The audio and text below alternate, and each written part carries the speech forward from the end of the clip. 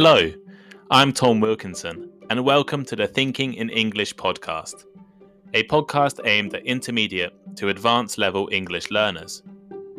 Ahead of the pack, smooth sailing, corner the market. English is full of idioms like these, and in order to be able to work, study, or live in a native English-speaking environment, understanding and comprehending idioms is a vital skill. For that reason, this episode will introduce you to some common idioms that are especially useful for business situations.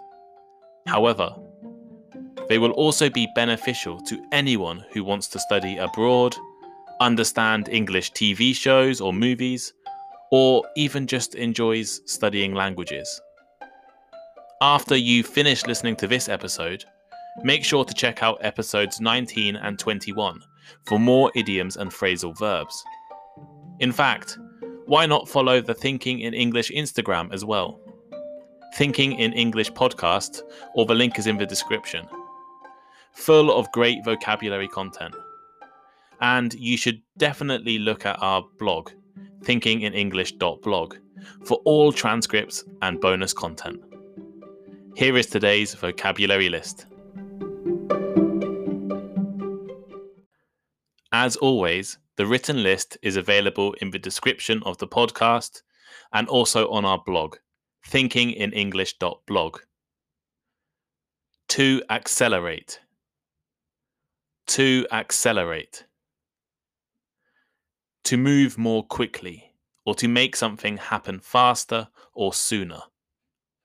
For example, he accelerated rapidly to pass a car. Glitch. Glitch. A glitch is a small problem or fault that prevents something from being successful or working as well as it should. For example, the system has been plagued with glitches ever since its launch. Initiative. Initiative. An initiative is a new plan or process to achieve something or to solve a problem.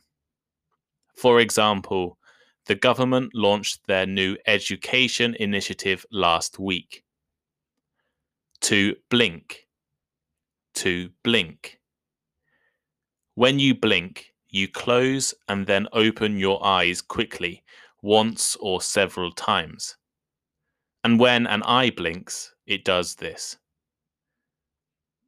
You've got something in your eye. Try blinking a few times. Standard. Standard. A level of quality. For example, this essay is not of an acceptable standard. Do it again. Manufacturer. Manufacturer. A manufacturer is a company that produces goods in large numbers.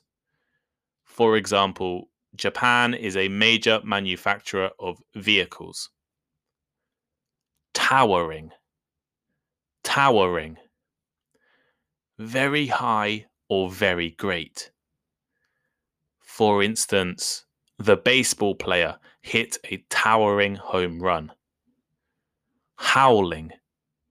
Howling. So when we use howling to describe wind, it means blowing hard or making a lot of noise.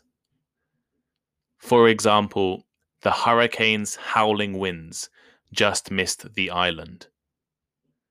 And finally, gale. Gale.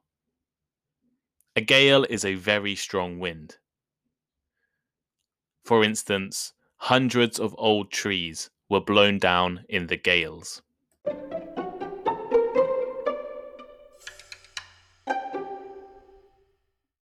Now, I'm going to introduce you to some of the most common, useful, and interesting idioms that we often use in business situations.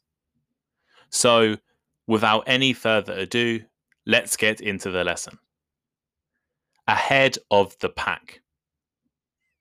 Imagine you are in a race, a foot race, car race, horse race, so on.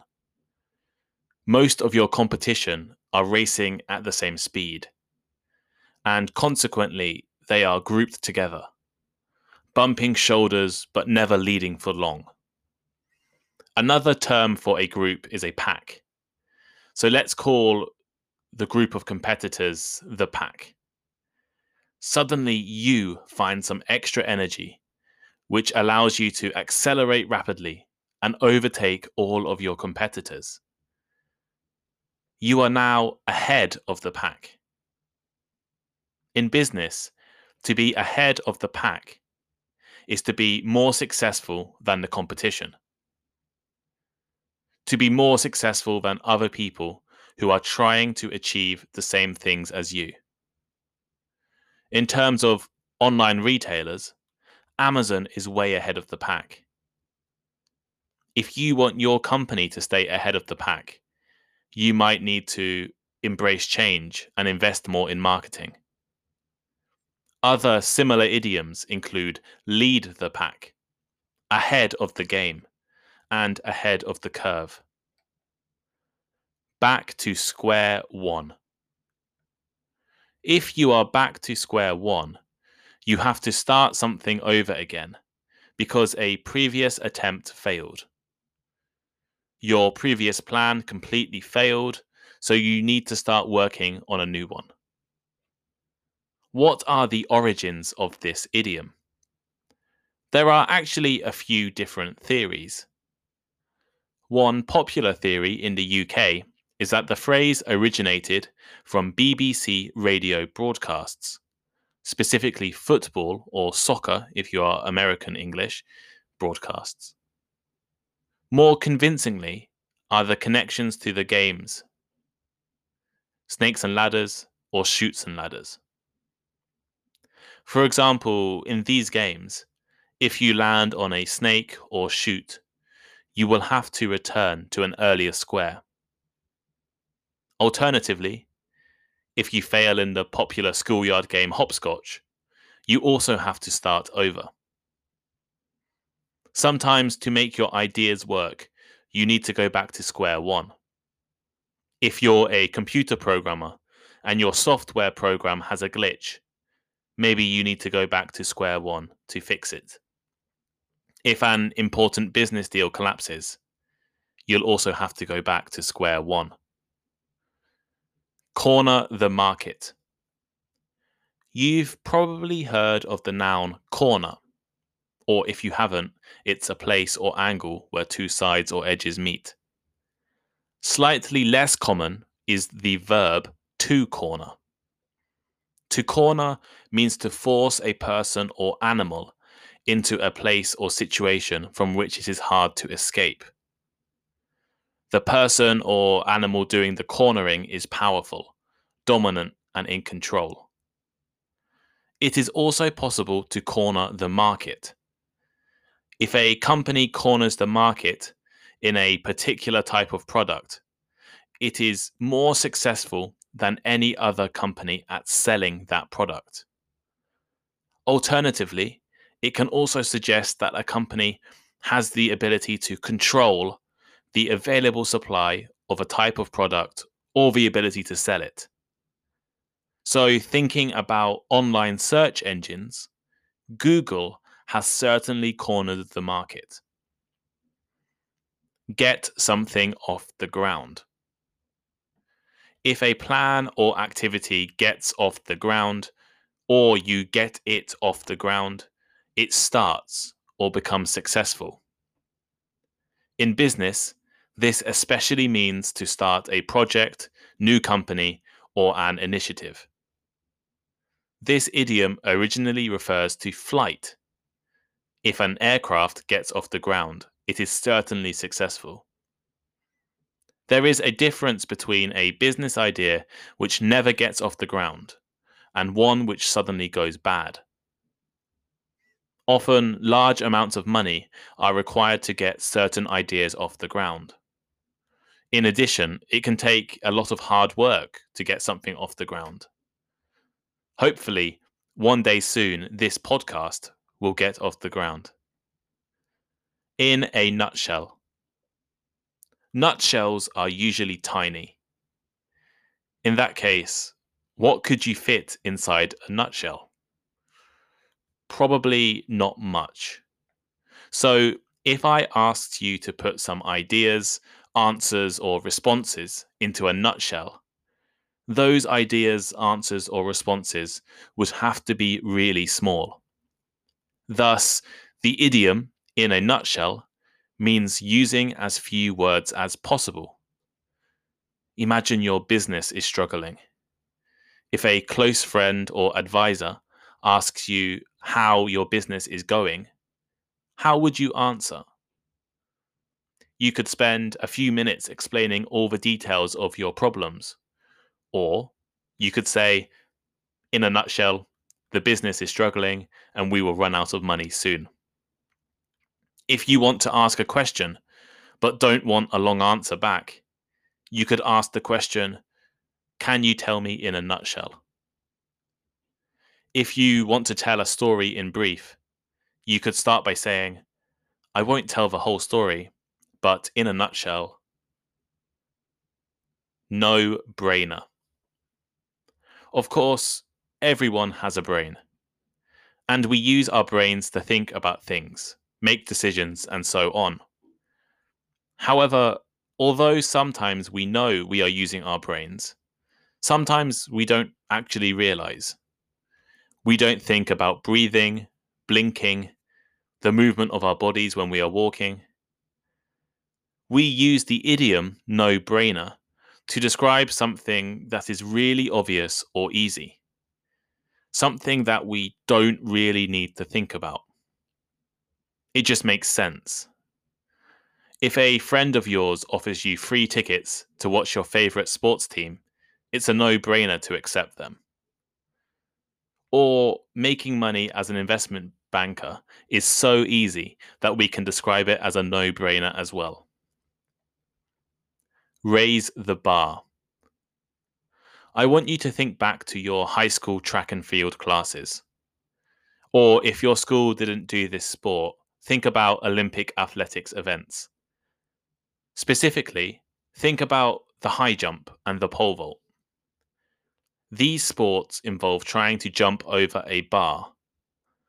Every time you are successful, the bar raises a small amount, with the purpose of finding the athlete who can jump the highest. This means that every time you are successful, there is a new goal. You are aiming for a higher target. Therefore, we use the idiom raise the bar to mean setting standards or expectations higher.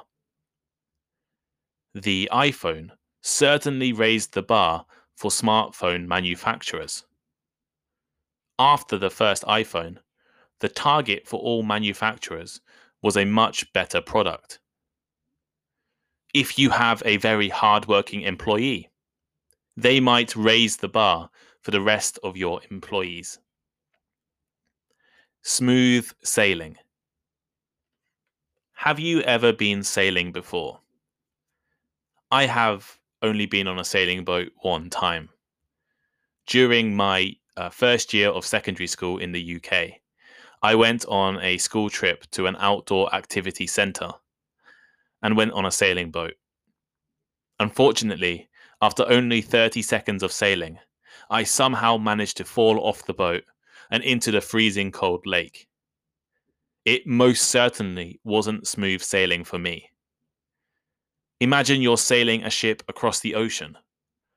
If the weather is nice, there is no storms, no large waves, it is a relatively easy journey. We call this smooth sailing. On the other hand, if there are towering waves, howling gales, and problems with your sailors or staff, it is definitely not smooth sailing. Therefore, we use the idiom smooth sailing for a situation where success is achieved without difficulties. If your business's largest competitor goes out of business, it will probably be smooth sailing for your company from then on.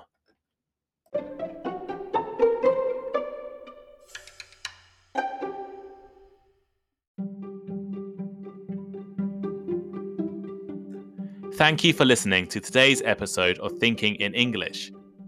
I hope you found the idioms I introduced today useful, and maybe in the future you can use them in your daily conversations, academic work, or business lives.